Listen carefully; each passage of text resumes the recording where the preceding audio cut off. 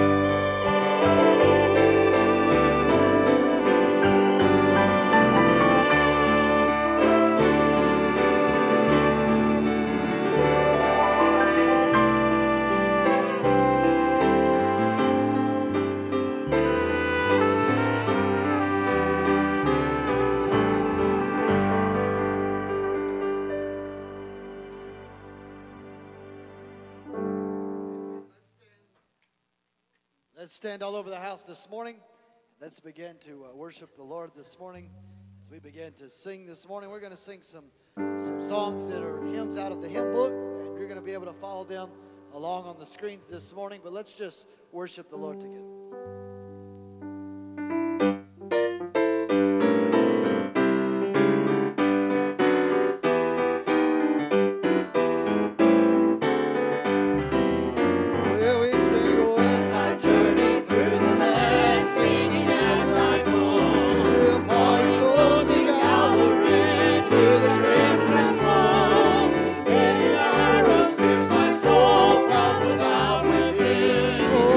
My soul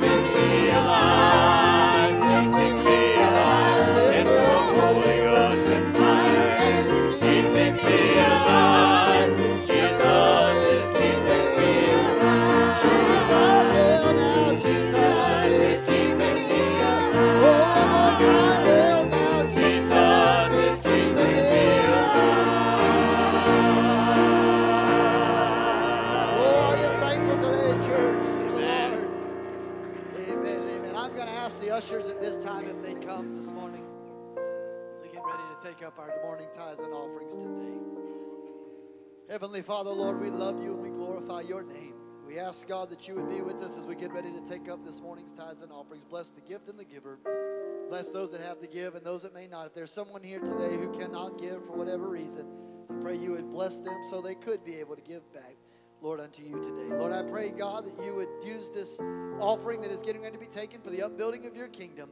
Father, I pray today that you would help us, Lord, to be able to just worship you and have your presence come down in this place. And we will forever give you the praise, the glory, and the honor. In Christ's name we pray and ask. Amen. Will you bring it during our meet and greet at this time? God bless you.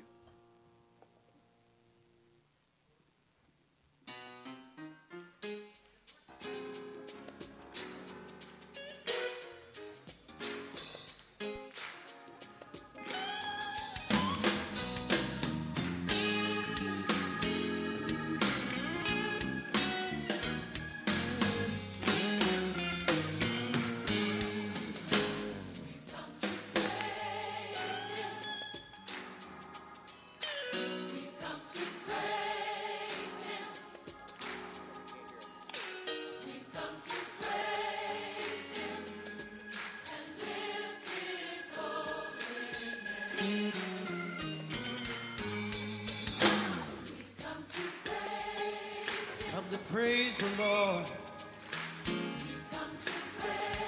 Headed into this temple to give you glory, Lord. Lift you, Lord.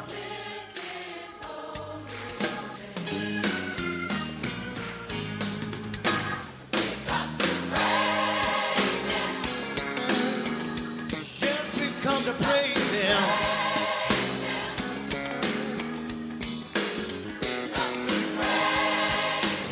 Him and lift Him. Hallelujah. Make a joyful noise unto the Lord. Make a joyful noise unto the Lord. You ought to praise Him. Praise the Lord while you have the chance. You ought to praise Him. You ought to praise Him.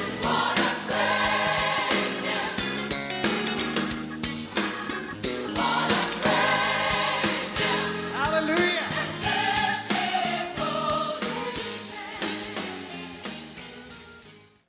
Good morning. You may be seated if you can this morning in the presence of the Lord.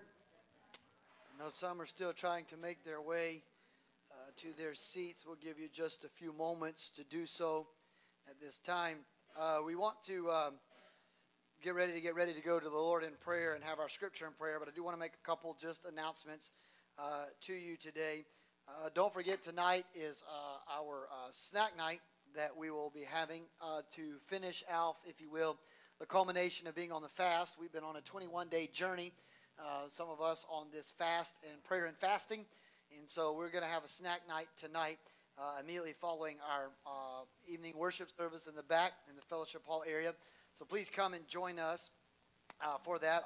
Most of you that are a part of the leadership training, you already have received a letter, but don't forget that it's coming up here soon, and we will be meeting, I believe it's next Saturday, that we will be having that. We are also in the process of getting ready to take in new membership. We've had some that expressed interest in joining the body of Christ and the family of faith, and so we want you to be a part of that. And so on February the 11th, if you're able, your connection team should have already reached out to you, but on February the 11th, at 10 o'clock, that's a Saturday morning, 10 o'clock here at the church. We're just going to ask you to come for about an hour. We just want to talk to you, tell you about the church, the mission and vision, where we're going, what we're doing, what's happening, what's our goals for 2023, just different things, so that in that way, when you join our family of faith, and become part of our family here at Santee Circle. Somebody says, well, where do you go to church? I go to Santee Circle Church. God, oh, tell me about it. I don't know nothing about those people. I just joined them. I want you to know something. So you just don't join blindly and I don't know, we just hang out sometimes. So I want you to be aware of that. Next Sunday, we have a special guest, the State Youth and Discipleship Director of South Carolina. He's been on the books for about 6 months, but other things have happened, and there's been a lot of changing of the guard, and there's been a lot of movement in headquarters and things like that. But next Sunday, Pastor Chad, or Bishop Chad, and Jennifer Fickett will be with us to just speak to us. We've been wanting to get them down here. He's wanting to talk about youth camps and talking about the youth things going on, and he likes to go to the various churches in the state and connect with the youth department.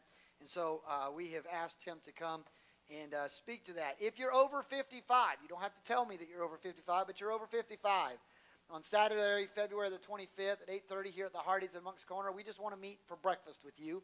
We just want to hang out with you for a little while. And we want to just get some feedback from you about some things we can do with our Pillars ministry. We don't like to call you seniors. We don't like you to feel like you're old. We don't want you, to feel like that you're antiquated. But we do feel like that you are a life breath of the church. You are the pillars. You're the undergirth of our church. Most of our seniors, I would do this normally during the week, but most of our seniors are not retired. They still work. So that doesn't really work for us because most of our seniors are more active than the rest of us. So I'm having to pick a day that maybe you would take 30 minutes out of your schedule and to do so. So just make sure, if you will, you will be announcing that, but we're just going to eat breakfast together. Always, for those that are watching online, you can see our services. You can subscribe to our podcast on Apple and Google. All of the information of our services are on the internet. They're easy to find. If you are a first-time guest, I think most of the folks here today have been with me at least once before. If you are a first-time guest, we're so glad you're here. Hope you feel right at home. If you need anything, please let one of our hospitality team members know. And we would love to just get to meet you and talk to you a little bit after church. This time, I'm going to ask those leading Scripture and prayer to be making their way this morning. And immediately following Scripture and prayer, we have a special treat for you today. Normally, you don't see Miss Jeannie. She's in the back teaching all our kids in children's church. But on the fifth Sunday, we always have Family Worship Sunday. And so this morning, since she's in service with us today, we've asked her to sing today. And so she'll be blessing us with the special selection this morning. God bless you at this time. Praise the Lord. Everybody glad to be in God's house? Amen. I know I'm glad. I don't know of any favorite hospitals I'd rather be in. I'm always glad to be in the Lord's house. The Lord changed my scripture this morning. I mean, He just changed it real quick. So I got to obey the Lord. Paul talking to the Thessalonian church. He says, "But of the times and seasons, brethren, we have no need that I write unto you. For yourselves know perfectly that the day of the Lord shall cometh as a thief in the night. When they shall say peace and safety, then sudden destruction cometh upon them as travail upon a woman with child, and they shall not escape. But ye, brethren, are not in darkness, that day should overtake you as a thief. You are all the children of light and the children of the day. We are not of night nor of darkness. Therefore let us not sleep as do others, but let us watch and be sober." God's word, praise the Lord. I like to go to the Lord in prayer and ask Him to touch us, to have His way in this service. We want the Lord to have His way in this Amen. service because we need His touch. Father, again, we're thankful. Let us all pray that you have your way, Lord. Father, we're thankful, Lord, to be children of God. Thank you. Lord, I'm thankful for this gospel way. Lord, I pray that you would touch and bless and minister this hour, Lord. I pray something might be done in the music, Lord. Something that might be said in the word, Lord, that might touch and give us, again, a desire, Lord, for a closer relationship with you, Lord. Again, we're thankful for all that you do, Lord. Again, Lord, we pray that your presence be among us. In Christ's name we pray. Amen. Praise the Lord. I feel the touch of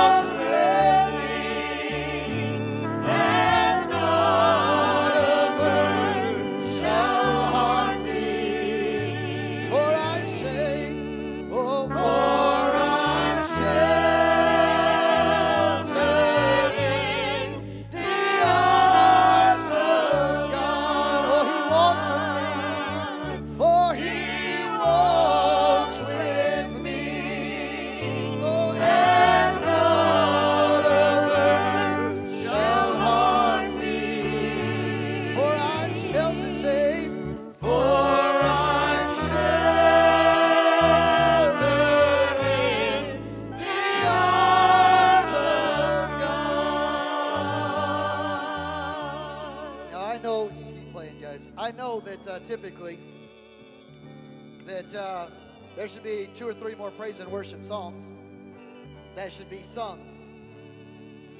But at the bottom of our schedules, I always have this written at the bottom of our schedule in red lettering. This schedule is subject to change under the direction and leading of the Holy Spirit. In essence, what I'm really saying is this program really doesn't matter if God wants to change the order of service. Amen. Now, I think our band is incredible. I think our singers are incredible. But no matter how good we sing, no matter how well we play, there's nothing like hearing from God. You can't replicate Him. He's beyond recognition, beyond replication. So before we get into the breaking of the bread, I just want us to sing this like we actually know what it means. Because some of us have been through storms. Some of us have been through adversity. Some of us have come through some difficult days. Some of us have, even this week, faced some challenges on our hands.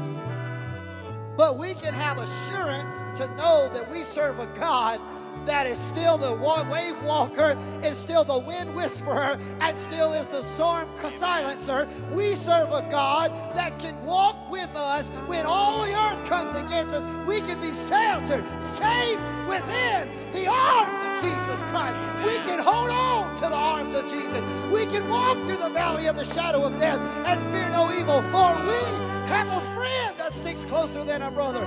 We serve the Lord. So let's sing it together. They don't worry me, for I'm sheltered safe within the arms of God. He walks with me, and none of earth shall harm me. Oh, can you just worship Him, church? For I'm sheltered in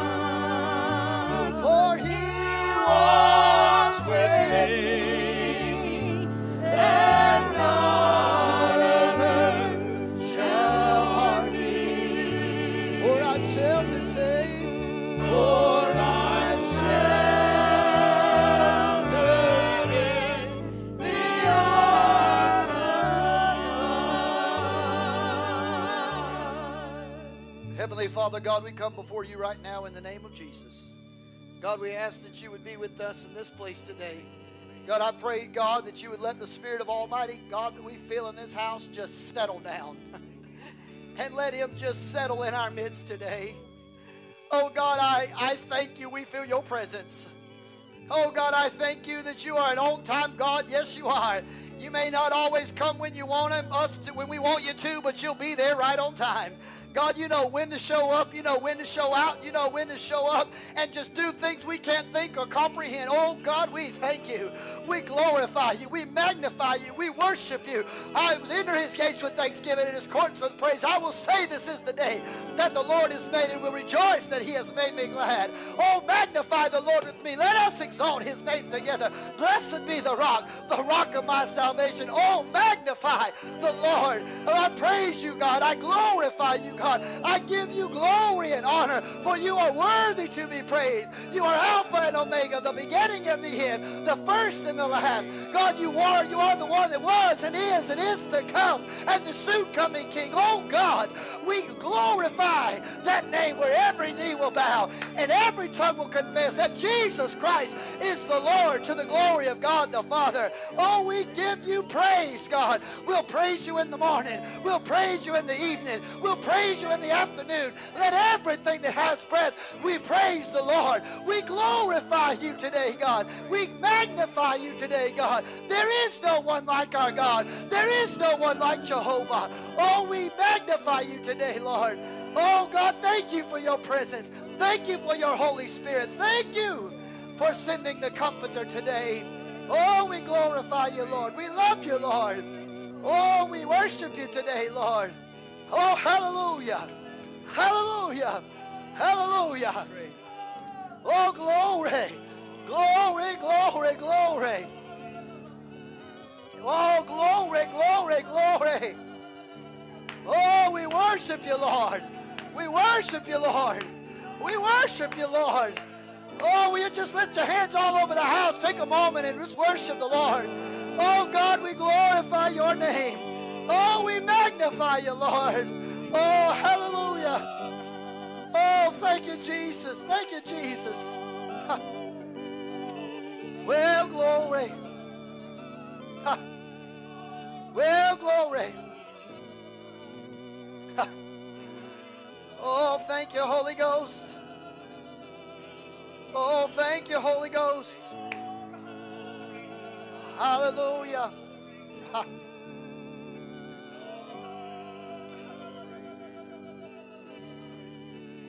Well, glory.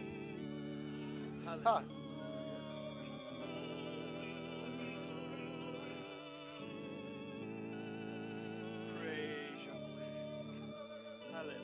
Now, for some that may be in this building that say, well, Pastor, what's going on?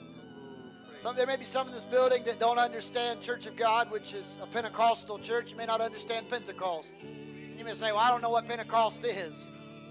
Well, the easiest way, I could give you all the theology and I could give you all the exegetical, but the best way for me is just to tell you straight from the Word of God.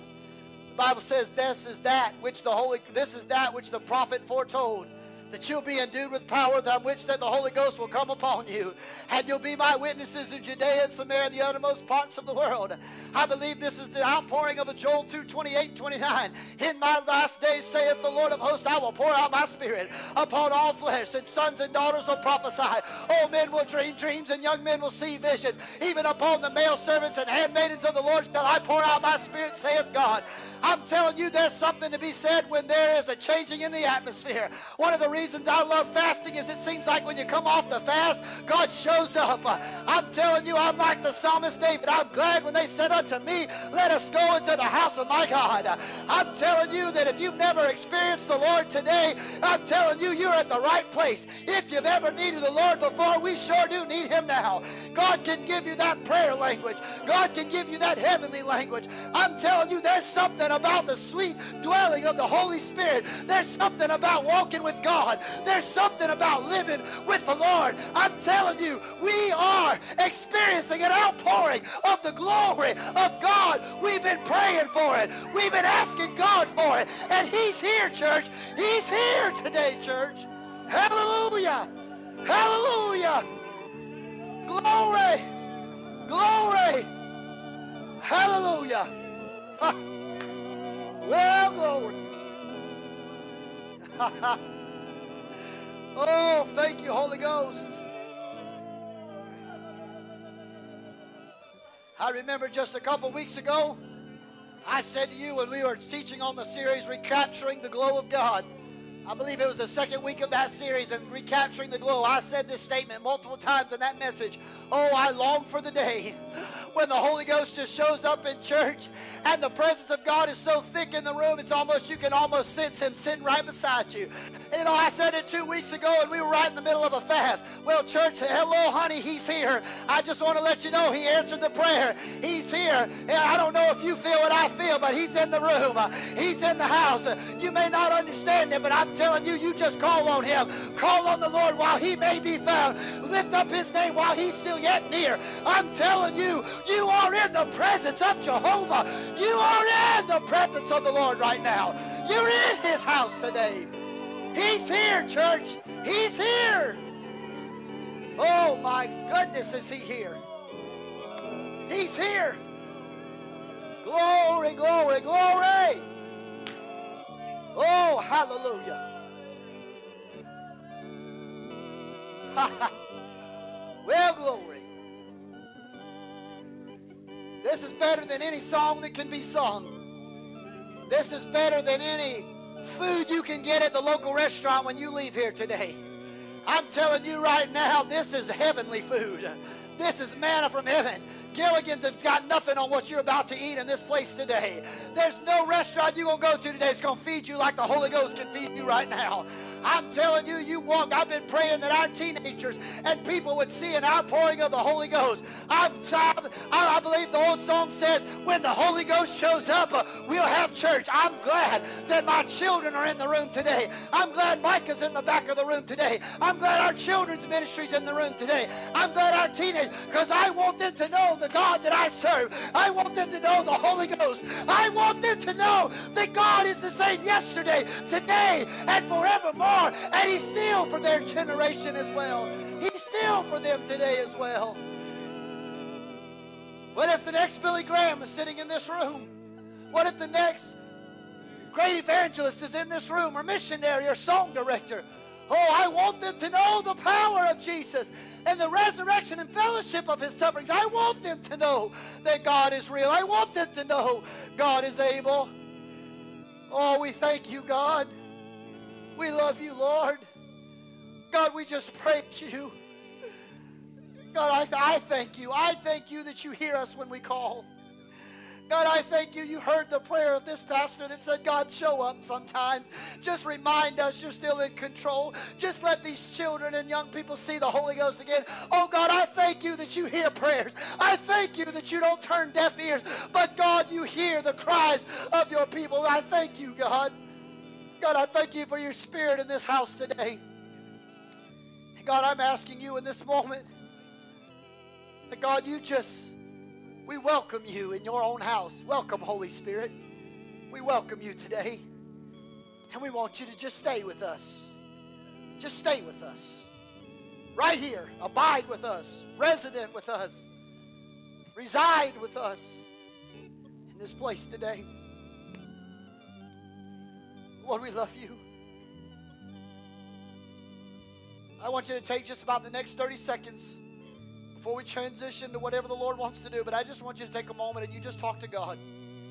I don't care how you do it. You can do it with an ovation of a hand clap of praise. You can do it with a shout. You can do it with a cry. You can do it with your head bowed and eyes closed. But I just want you to talk to God. If you need a need, these altars are open. If you want to be prayed for, I believe God's in this house. I will lay hands on you with oil, and I will pray God the prayer of faith. The Bible says if there any sick among you, if there anybody has a need, let them call for the elders of the church with the laying hands of them, and let them pray the prayer of faith. I will pray for you today. I will believe God for you today. I will trust God. Some are already coming. Just come on if you have a need. But I just want you to talk to God for a moment. I want you and God to just have a moment together. Just tell the Lord in your own way how much you love him, how much you love him, how much you love him. Tell him how much you're thankful for all he's done for you. Pour out your heart to him. Church, worship him. Him. Just worship Him. Just worship Him, church. Just worship Him today. As some are coming and we get ready to pray for them. If others come, we'll pray as well. But just worship Him here in this moment in time. Just worship Him today, church.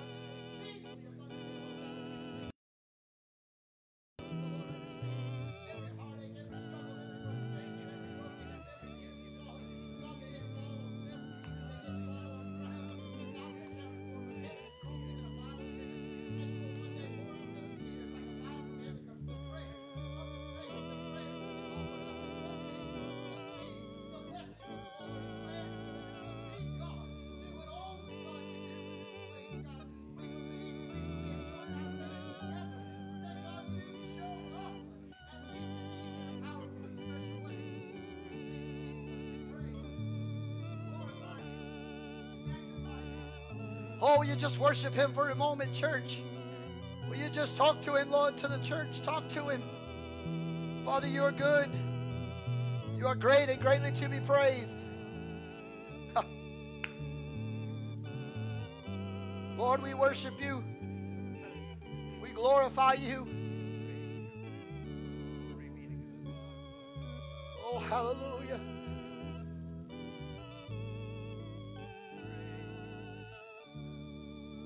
Let this be our prayer, the tagline. For He walks with me, and not a bird shall harm me. The devil can only go so far, church.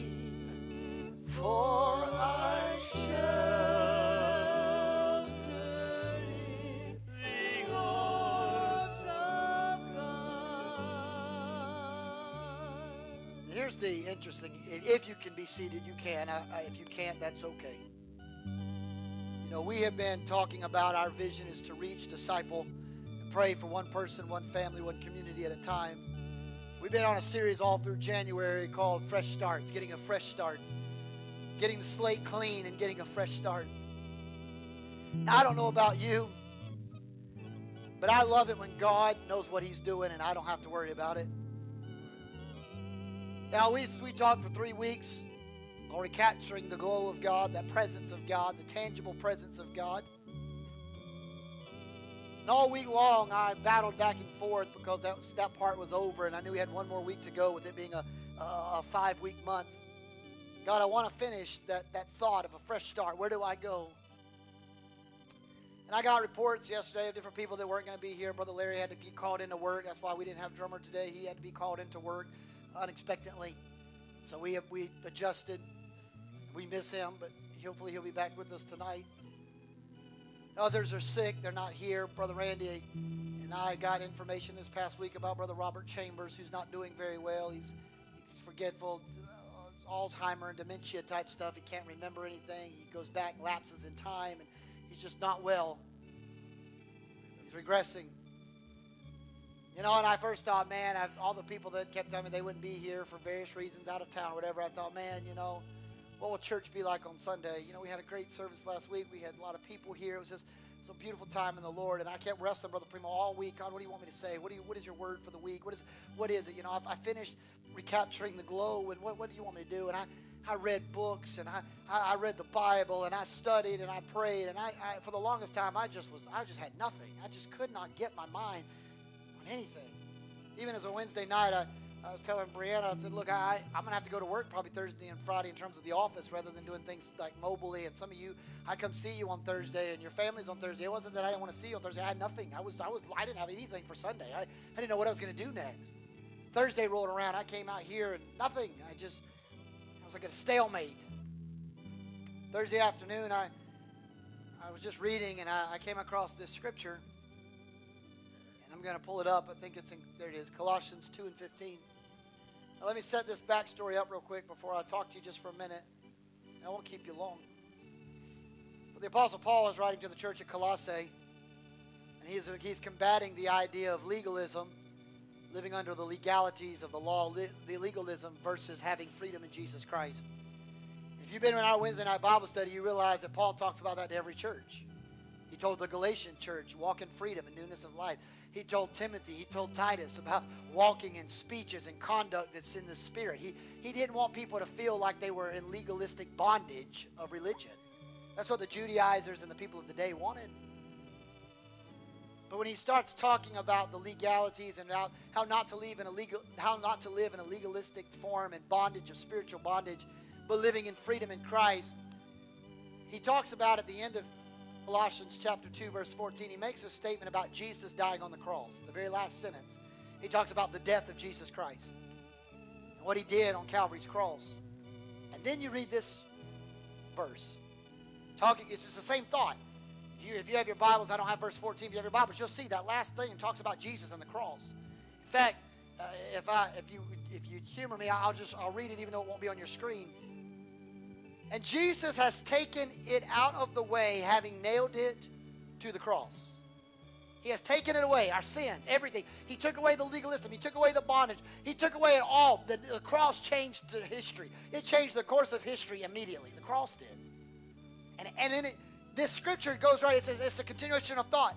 He nailed it to the cross. Well, what did he do after he nailed it to the cross? Having disarmed principalities. He's talking about the enemy, the devil, the wickedness. Having disarmed principalities. Having disarmed the powers that are against you. He made a public spectacle of him. He exposed the devil for what he really was. A fraud, a liar, a deceiver of the brethren, a conniver, and a vile and evil person. He proved the devil was a fraud. The devil doesn't have hold over you.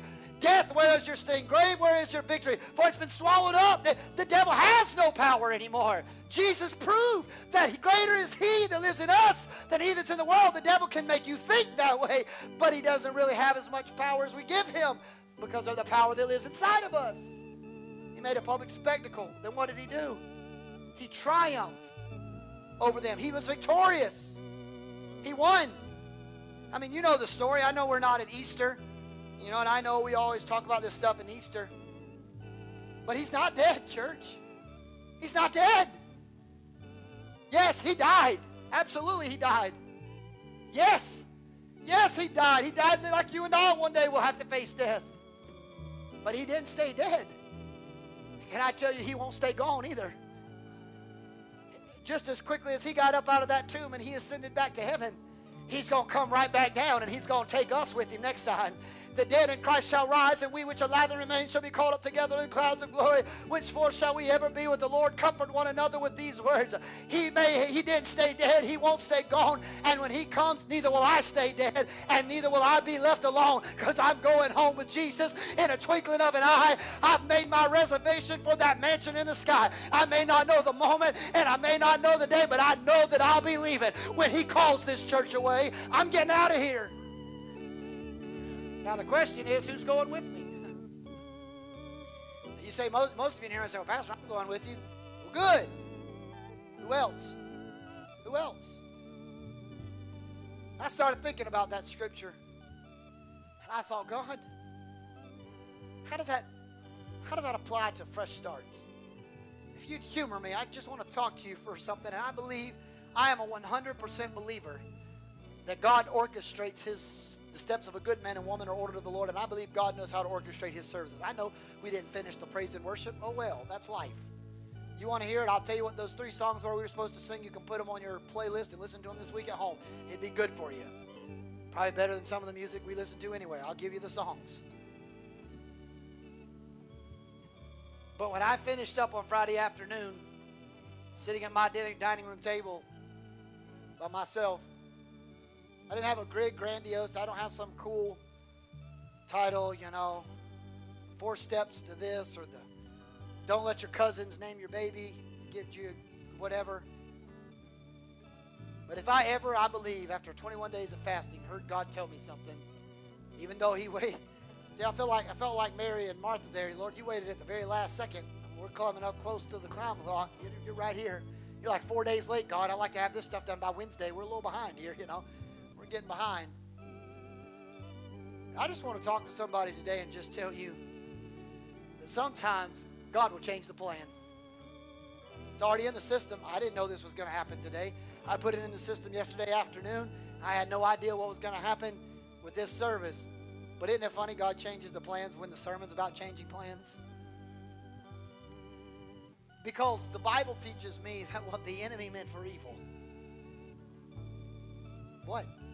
God, that's a change of plan. The devil said, I'm going to take you out. God said, no, you're not. The devil said, yes, I am. God said, no, you're not. What the enemy meant for evil, God said, I'll make it good. That's changing the plan. That's changing the plan. So as I began to think about that, I started thinking of some things today. So here's what I want to unpack for a few moments with you. I don't know about you, but I love to travel. I love it. I love to travel. My version of traveling is different than other people's, for sure. Thank you, band. I appreciate that. My version of travel is a little bit different than other people. I like to fly. I like somebody else to get me there. That's my mode of transportation. I pay you, you get me there. My wife, on the other hand, she says, I don't want to pay them to get me there. I'll pay you, talking about me, to get me there. So you drive, save us money while I sleep. That's our version of travel, her version of travel. And I like to travel. I like to fly. I like to see things. Brianna's not as big on flying as I am. She likes to see things as you drive along. Most of them she sees in a darkened state because her eyes never open to see the wonders of the beauty around us. I don't know if she's sleeping or she's praying as I'm going 90 miles an hour on the interstate. I don't know which one. But either way, she's not paying attention to the moving trees that are going by at an alarming rate of speed. But as I've traveled, I have had things like layovers, change of planes. Even when we were on our honeymoon, our planes got derailed and changed. Now, they don't frustrate me as much as they do others. Some people get rattled if their plane gets delayed or gets canceled. There are certain things that do frustrate me, though. One of the things that agitates me is picking a restaurant. It annoys me. Like, it literally just frustrates the mess out of me when we can't come to a consensus on food.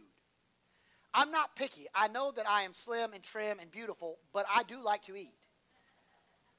And I don't care. Every restaurant has some version of chicken. I'll survive. I don't care. You can take me anywhere. Even Olive Garden has chicken, and they do pastas, but they have chicken in it. I can survive. But nothing frustrates me when you get a group of people together, and everybody says, hey, let's go to Olive Garden. Great. One person walks into the room and says, hey, where are we going? Olive Garden. Oh, we're going there. Shut up. You weren't here for the vote. Get in the car.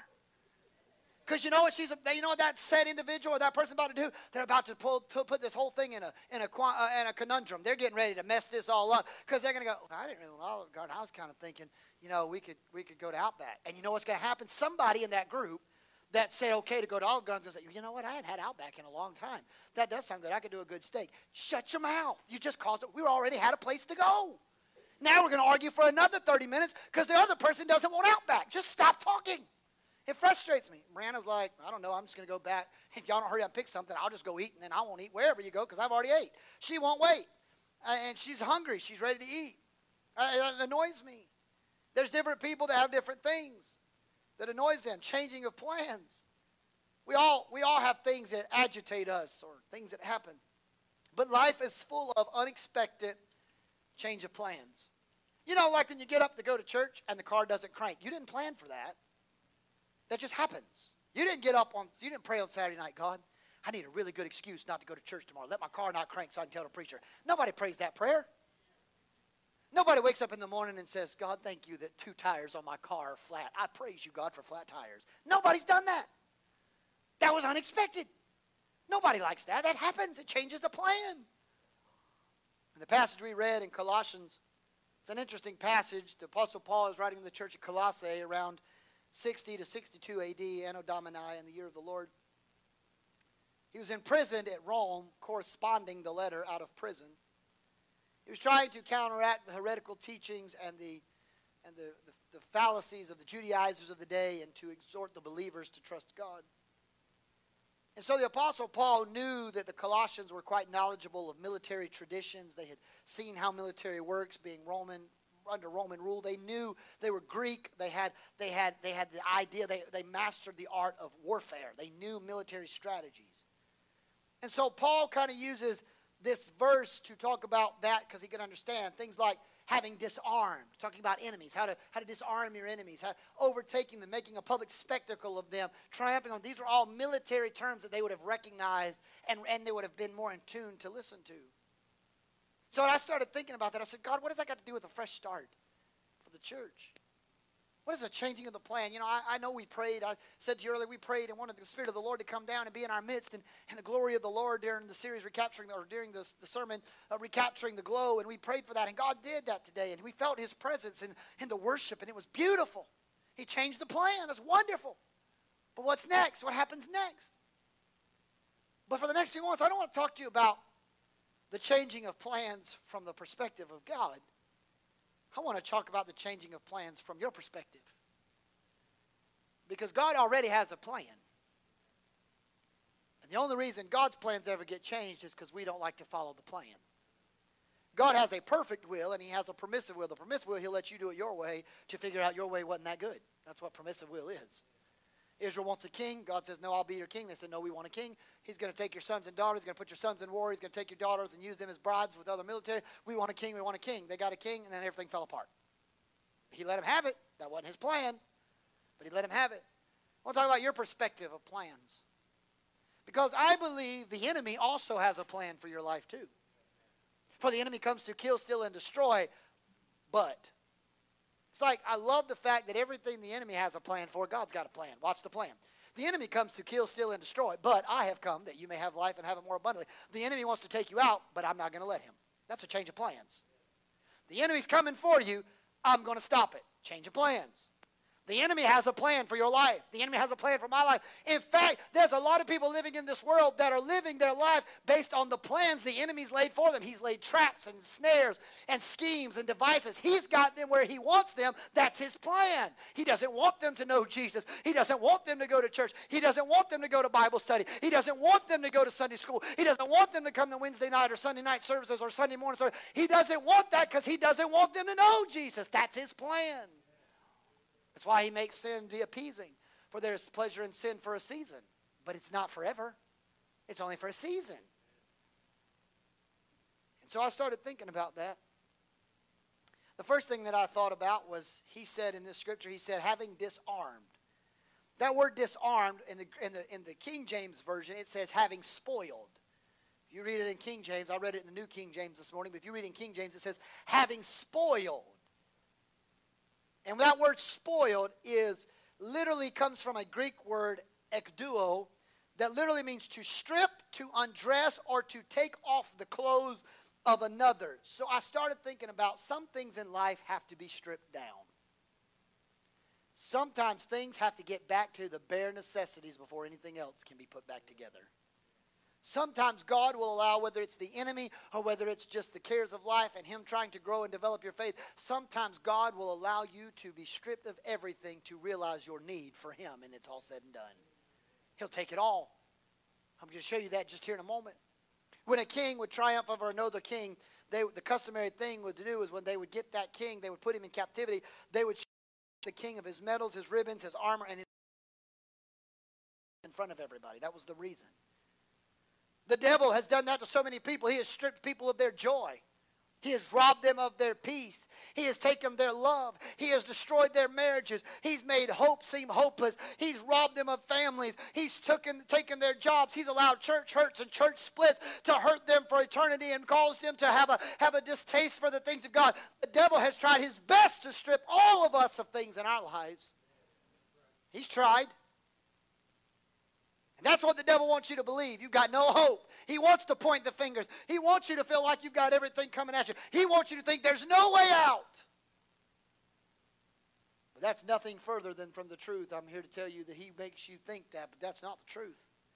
We know he's the accuser of the brethren, the father of all lies, but Paul illustrates and relates to these saints in his writing that Jesus has already done things the devil couldn't do. In verse 14 he said he nailed it to the cross having disarmed. That means when I said, Jesus, I'm a sinner and need of a Savior, the same blood that flowed from Calvary's cross has been applied to my sin-sickened heart, so that everything the devil tried to strip me from, God's going to restore it back to me. God's going to bless me. He's going to press it down, shake it together, let my vats run over. Whatever the devil tries to come, the blessed is he who comes in the name of the Lord. We can say that if God be for me, who can be against me? The devil may come in, but like a flood, God will raise a standard against him. That's a change of plans. I'm telling you, the devil might make you think you've lost it all. He may make you think you've got no hope, but I've come by to tell you that Christ took care of it all. He took care of everything. He wiped it clean. What the enemy tried to take, God's going to give it back to you.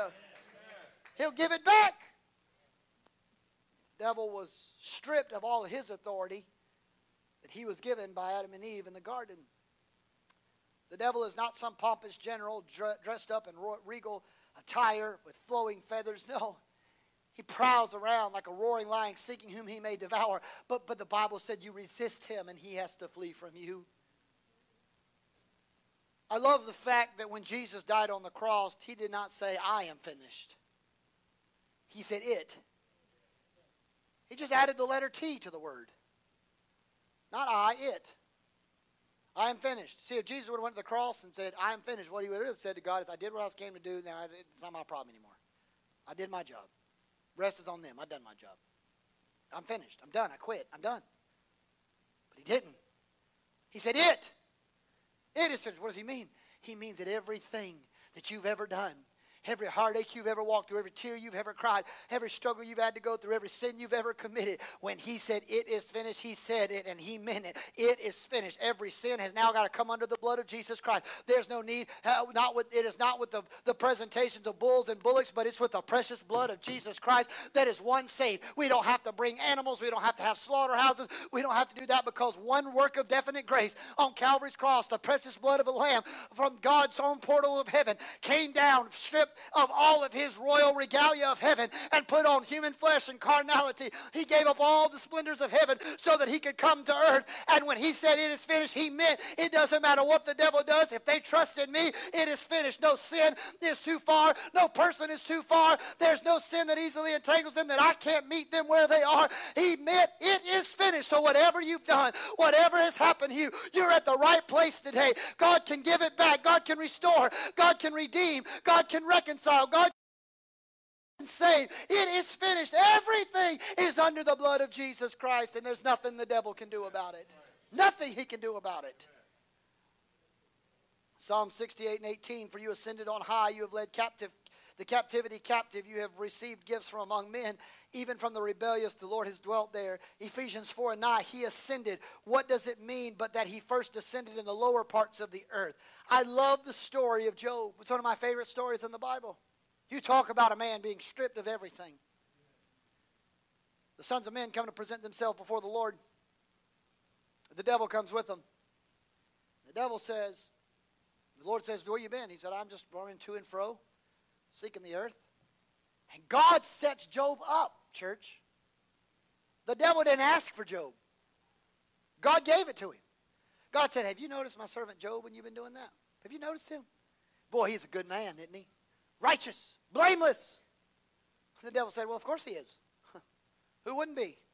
You give him everything. He's one of the wealthiest men of the day. He gets everything he wants. I mean, God, if you took that away from him, he wouldn't have that. He wouldn't serve you. God said, really? You really believe that? Yes, I do. You take away everything from him, he'll curse you before he even has a chance to think twice. God said, okay, deal. Here's what I want you to do. He said, I want you can take anything from him, just can't touch his body. Can't harm him. Can't harm him. Job would always pray for his wicked children who erred on the side of carnality. One day Job is sitting outside knowing his children are having a party. One of his servants comes running in and says, Job, all your sheep the marauders have come in, they've taken them, they've killed them, they've slaughtered. You have no income. You've lost your income. Then the next group comes in and says, Job, all your cattle is dead. Job at that moment has lost his ability to have sacrifices. He's lost his praise. He's lost his offering. He's lost his worship. Because he used that for his worship. That's how they would take him and present him. He lost his worship. That's a bad place too. Then, if that's not bad enough, another servant says, Job, all your kids came over to their brother's house for a party today. And there was a hurricane-force gale that came through, and it blew the house over. Every one of your 7 children are gone. They're dead. They're no longer with you.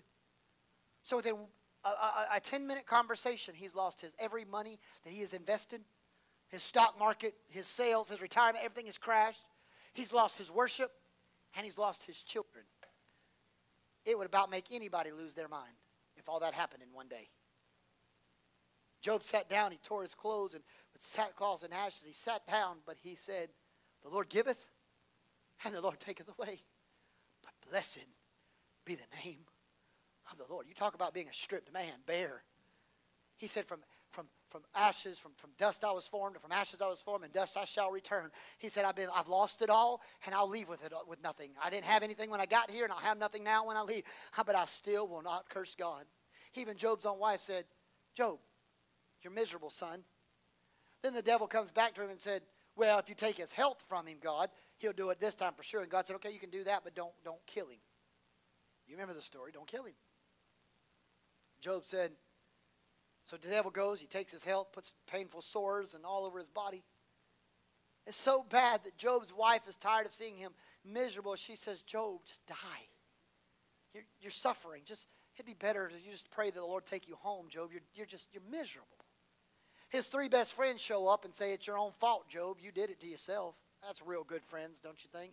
You know, nothing like makes you feel really good when you're down that somebody comes and kicks you a little bit further down to make you feel better about yourself. Real nice of them.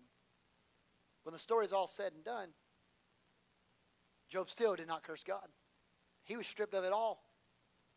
See, that tells me that sometimes in life, God may allow me to be robbed or stripped or laid bare of everything. But one thing I can hold on to is He doesn't leave. Friends may forsake me. Spouses may abandon you. Children may be like dead to you in terms of they may not talk to you. They may not want to have a relationship with you. Your income may go in flux. Everything can happen. But if God is on your side, if He said He'll stick with you, if He's a friend that sticks closer, if you trust the Lord, you may lose everything, but He won't leave. Everybody else may go away, but He'll stay right there with you. He won't leave. Then he goes on, he says, not only did He disarm the principalities and the powers, He made a public spectacle of them. What did He do? He shamed them. The Bible tells us that Jesus put the devil on display for who he was. See, a king was stripped down to nothing, and he was chained to a chariot and dragged behind it so that the world could see that he was now defeated. He was a defeated king. It was a loss of pride. It was a shaming technique to prove that the other powers were greater than the one who was behind the chariot. The devil loves shaming. He loves to shame people. He loves that. He loves it. But he also hates it when it happens to him too. See, the shaming is one of the major weapons of our warfare against the enemy. For the weapons of our warfare are not carnal, but mighty of God to the pulling down of strongholds.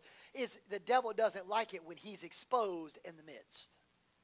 You let a little devilish person, or you let someone who is being used as a tool or a technique of the devil get into a church and let somebody call them out and see if they don't cause problems within the church. They don't like being exposed. They don't like the light. They don't like being exposed out of the darkness. It's easy to, I've been in churches where people, they come in, they're so nice, they're so sweet, but they're like this little devil in the middle of the church, and they're trying to cause all these little problems. And when they get exposed, they try to destroy everything really fast in a hurry because they're angry that somebody called them out. They hate it and try to take it out anybody with them. The devil hates that. He was banished from heaven due to his pride. He couldn't handle the worship. He couldn't handle feeling like that God was better. He wanted it. He even said, I will send above the Most High. And God said, no, you won't. In fact, I tell you what you can do. You can pack your bags and you can get out this house. I mean, could you imagine how miserable that had to be? Devil walks up thinking, talking to some of his buddies, and says, I'm going to tell you what, one of these days, I'm going to sit in the big guy's chair. I'm going to be up there. I'm going to beat him. Could you imagine getting called in to pastoral staff meeting, getting called in to staff meeting? God says, hey, Lucifer, I need to talk to you. I want to go over the order of service for this weekend for church. I know you're over the praise and worship. I want to talk to you. If you don't mind, will you come and will you let's speak together? And It's interesting to me that Lucifer probably walked into that meeting thinking, this is my moment. God's getting ready to promote me. He's getting ready to give me an upper echelon. He's getting ready to put me in a place. And God says, so here, there's been some things that I have heard. It's come to my attention that you feel like you could do this job better than I do. You feel like you could sit in this chair. You feel like you now want to be God. And so after thinking about this and talking to my colleagues, the Son of God and the Holy Spirit of God, we have come to the realization that you are a cancer to the body of Christ here in heaven. So what we're going to do is we're going to ask you to pack your bags effective immediately. We're going to need you to go clean out your storage locker.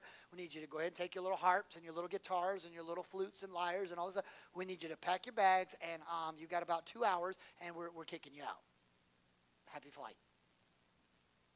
Not exactly how Lucifer was planning that day to go. See, the devil will always paint you a rosy picture when he has an ulterior motive undergirthing it. He'll tell you all the right things, but he's got an underlying agenda when he does it. The devil's not looking out for your good. He's looking out for his good. You know how you can always tell if the devil's involved? If it's always about the other person, they never look out for anybody else. That means something's not right.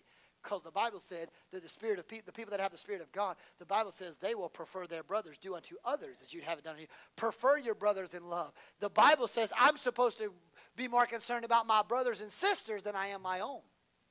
Right? So the devil's not into that. But as I get ready to close, I want to give you some hope today. Not only was the devil disarmed or stripped away of his power, not only was he shamed, he doesn't like it, but can I tell you that he says he triumphed over them. That means that Jesus subdued him. The devil cannot beat him. You serve a God that's never lost. Think about that for a moment. You serve a God that's never lost a battle. He's never lost a battle. He's not going to lose one now. He's never lost. He's not going to lose the war. I mean, all throughout scriptures we see where people tried. They tried to stop the praise of God. They tried to arrest the preachers. They tried to arrest the people of God. They tried to threaten them with jail time. They tried to threaten them with death. And yet the gospel still was preached. And the people of God were growing in leaps and bounds. And the Spirit of the Lord was moving. The more they tried to silence him, the bigger it got. I mean, they tried to stop this message of Jesus Christ, arrest Peter, arrest James and John, put all these people on subdued islands and isolation and behead them and crucify them upside down. They tried to stop it, and yet the church grew in the midst of persecution. You know, I've often thought about if the church really experienced early church persecution, would we actually grow or would we actually regress now, even though the early church grew during that time? And I've come to the realization I think we would regress. There would be a remnant, and there would be people who'd still want the things of God, but the overall church at large would regress because nobody wants to have to walk the road of trials and temptations or walk the road of things like that. They want like instant macaroni, instant potatoes. They want everything to be given to them, and they want life to be great. You know why there's a lot of churches that are mega churches and big churches? Just watch about 2 services online or go watch their services for about 2 weeks in a row and listen to how they preach. Listen to what the music is like. I'm not talking about the songs they sing. I'm not even talking about the style. I'm talking about how they present the song and how they present the style. They could sing things like, you know, who am I? And I, you know, that the highest king would welcome me. I'm a child of God. Yes, I am. They could sing all the same songs we sing, but there's a presentation to it. They put it in a concert form. They put it on everything gets dark, and they want the light to be on them. They want everybody to see them. They make it more of a not a worship, even though they call it a worship experience. What they're creating is a worship me experience. That's what they're after. And for the speaker of the day gets up there. I'm not saying everybody has to wear suits and ties. I just had this conversation with somebody else. I don't think everybody has to wear suits and ties, but I do believe when you go to the house of the Lord, you're stepping behind a lectern and a podium that is holy ground. That's not just some average Joe. You just don't come up here and be like, all right, church, what's up to the big guy? Let's just talk today about, no, I think you come with holy fear and reverence. You're standing behind. There's an altar of reverence behind it. There's a coals from the altar of heaven that are supposed to anoint the lips of clay. I'm not talking about styles, but I'm telling you, you can watch these churches that are growing in leaps and bounds, and the majority of them, the reason they're growing is because the people there don't feel convicted. They don't feel anything. Life's great. You can be sleeping with the other person on the praise team and still lead it. Cheating on your spouse but still be the CEO of the praise and worship department. You can lie on your income taxes, but you can be the church clerk. Hello. What will a man... Will a man not rob God with his tithes and offerings? We're going to defraud the IRS, even though Jesus told Peter to go catch a fish and give a coin to pay for their taxes, because they'll get render to Caesar the things that are Caesar, and render to God the things that are God. People withhold their tithes and offerings to God, but they'll certainly give it to the taxes because they don't want to get arrested by the IRS. But they'll defraud the IRS but want to serve in God's house. Something doesn't make sense there. I'm preaching better than you're talking back to me today, though, and you know it. So there's a lot of people out there that they don't want that. But I want to tell you that the enemy has been subdued from power from on high. There's an old song that says, put your foot on the head of the devil. Shout unto God with a triumphant shout. Greater is he that is living within us, for the victory is ours. Boy, that's a good line. You could live off that all week. The victory is ours. Put your foot on the head of the devil. Shout unto God with a triumphant shout. Greater is he that lives within you than he that's in the world. I come by to tell you, everything that's over your head is under God's feet. And the Bible, let me just give you some scriptures. Don't let me say it. This is what Jesus said. I will put enmity between you and the woman, and your seed and your seed. He will bruise your head, and you shall bruise his heel. If a serpent strikes you on the back of the foot, it may hurt, and it may leave a wound, and it may not be comfortable for a while. But if you breathe somebody's brains out, they're going to die, because it's going to be, you breathe their brains out. The Bible tells us the enemy might try to take you out, but you've got the ability to take him out. He might make you think he's taking you out. What he doesn't want you to know, you've already been given power to take him out, and you have it at your arsenal and disposal if you use it effectively for the kingdom of God. Miss Carol, as you make your way. And the God of all peace will crush Satan under your feet shortly. The grace of our Lord Jesus Christ be with you. In Ephesians, Apostle Paul said he put all things under his feet and gave him to be the head of over all things, the church. The Bible says, be strong in the Lord and in the power of his might. Put on the whole armor of God that you may be able to withstand against the charms and tricks of the enemy.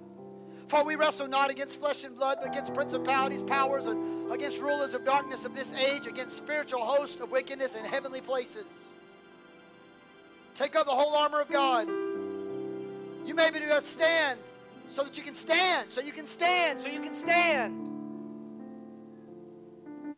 John the Revelator told us in the book of Revelation that a day will come where Satan will be eternally bound and banished forever. Forever. No more. He's done. He's finished. You see, there are too many of us in our lives that we have been stripped of things. We have been publicly humiliated. We've been embarrassed. We've had to answer questions of things we didn't want to have to answer. We had to acknowledge people who are part of our family, or we had to tell people we knew so-and-so, and there's been a lot of things that we've had to deal with. Feel like we've been robbed of things, joy, peace, hope, etc. Maybe even be embarrassed to go to church, and embarrassed to see people in town because you know they know, and you know that they know, but you don't want to have to face them because you know they know. And some people still hold on to that for a long time.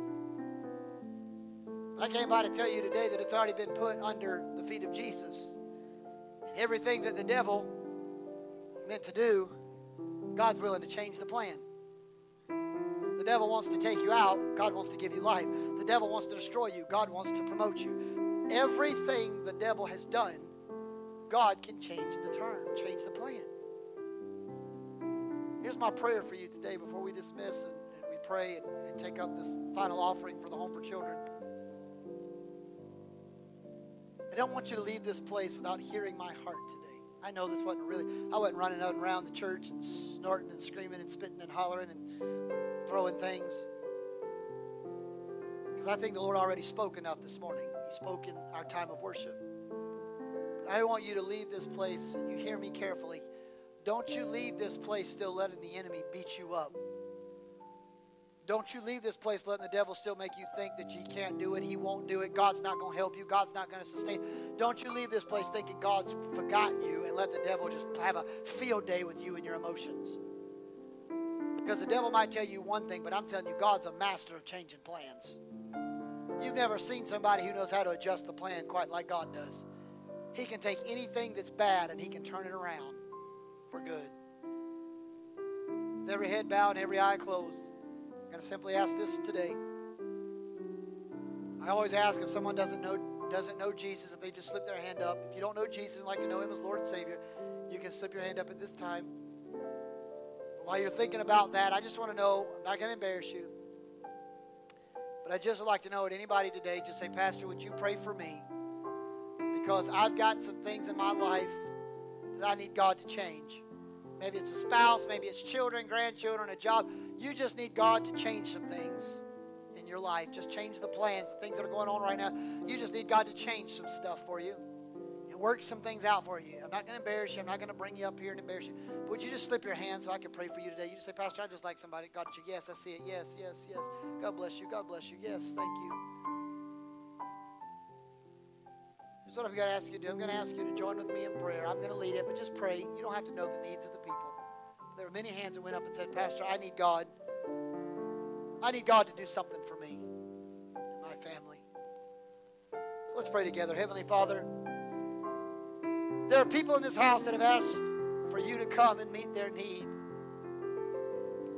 God, I'm asking today you would touch us and you would meet that need.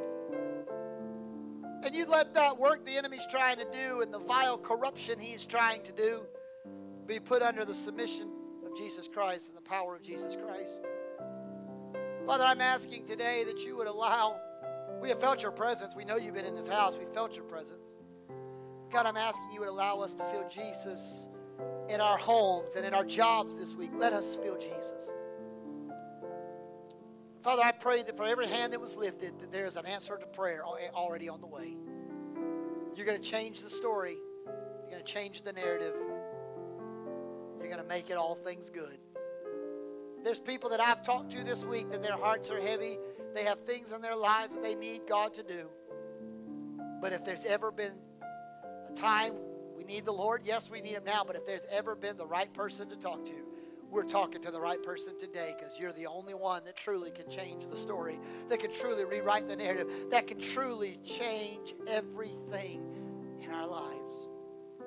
So God, let us not look at change of plans as disheartening, but let us look at change of plans as a way that God provides, a road in the wilderness, a way in the wasteland. He creates a pathway through my problems. Father, I pray that you would bless us and keep us. You make your face shine upon us. Be gracious to us. Lift your countenance towards us. Give us the peace of God that surpasses all human understanding, and guard our hearts until you turn again. May the words of our mouths and meditation of our hearts be acceptable in your sight. O Lord, our strength and Redeemer, in Christ's name we pray. Amen. Before Brother Randy prays the benedictory prayer, every year the Home for Children, the Church of God in South Carolina, we're one of the few states that left that actually house widows, or actually house orphaned children, people that their parents have abandoned them, or DSS has had to remove them from the home, and they be put in Church of God orphanage, if you will, in Malden, South Carolina, Simpsonville. We take them to Church of God church every week. They go to youth camps. They go to camp meetings. We take them to church. But they have to raise monies, and they have to get food. They have to have sustaining, because while they are, supported some by state programs, but they're limited because they won't acquiesce to the things of the world. They stay true to what we teach as the church. And every year they have harvest festivals, and they have Easter offerings. And Harvest Festival runs from basically the end of October to February 1st, or the 1st of February. And each district in South Carolina, they ask to do different things, like a certain district to do toilet paper, a certain district to do spaghetti, a certain district to do barbecue sauce. Well, in our area, it's sometimes difficult for us to go buy a bunch of bulk and take that bulk and to go take it to Malden, to get a 15-passenger van. And they have resources. They can go to Sam's Clubs and other people that they've worked with a lot, that they can get a lot of bulk, bang for their buck, if you will, because they've worked with those people. They'll give them discounts, and they get a lot more than you and I could going to Walmart and buying toilet paper. They can just get stuff like that better. And so I always have been a proponent to give them a monetary, so they can go buy a lot more than I can provide. Because if we all bought toilet paper, that's great. But if each person gave what they would give to go buy toilet paper, they could probably go buy a supply of toilet paper that would be more than we could even come up with. Now, I've been praying. Sister Carol already knows this. She knows what we have already in the Home for Children budget in terms of what we have already in-house designated. I want to give $1,000 to these kids. God's been so good to us here. We have paid off everything. We have been able to not miss it. Our bank account keeps going up every month, every week. We keep going up, up, up. And I'm not trying to say we shouldn't always be prepared for rainy days. But the Bible says sometimes you have to give so that it can be given back to you, pressed down and shaken together. You can be a hoarder of the talent, but God says when this master comes in, he's going to say, you wicked and vile servant, did you not know I've sowed in vineyards that I didn't plant? Do you not know I've given in places I didn't have any? I believe Jesus wants us to sow, and he will bless us. Anything we give for the kingdom of God, I don't think he's going to let us go under because we blessed his church. I don't buy that. I don't believe we give $1,000 to the Home for Children, we're going to go bankrupt next week. I don't buy that. I believe somebody may come up this campus and hand us a $10,000 check because we gave $1,000 somewhere. I believe God can do stuff like that.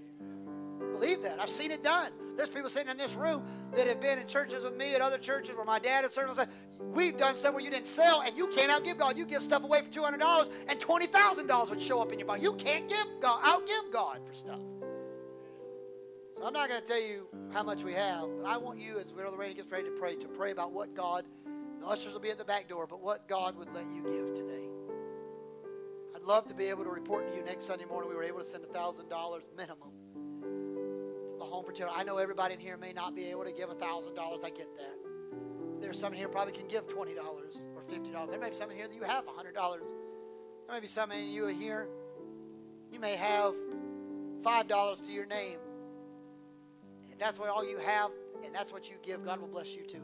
And I believe God will bless you because you're sowing in good faith. So as Brother Randy makes his way to come pray for you, I want you to pray about what God, Brother Mason and Brother Strong will be standing on both sides of the door. So you can, either way you go out the door, they'll have the offering bags ready for you. But will you pray and let's bless these children so that we can sow into the kingdom of God.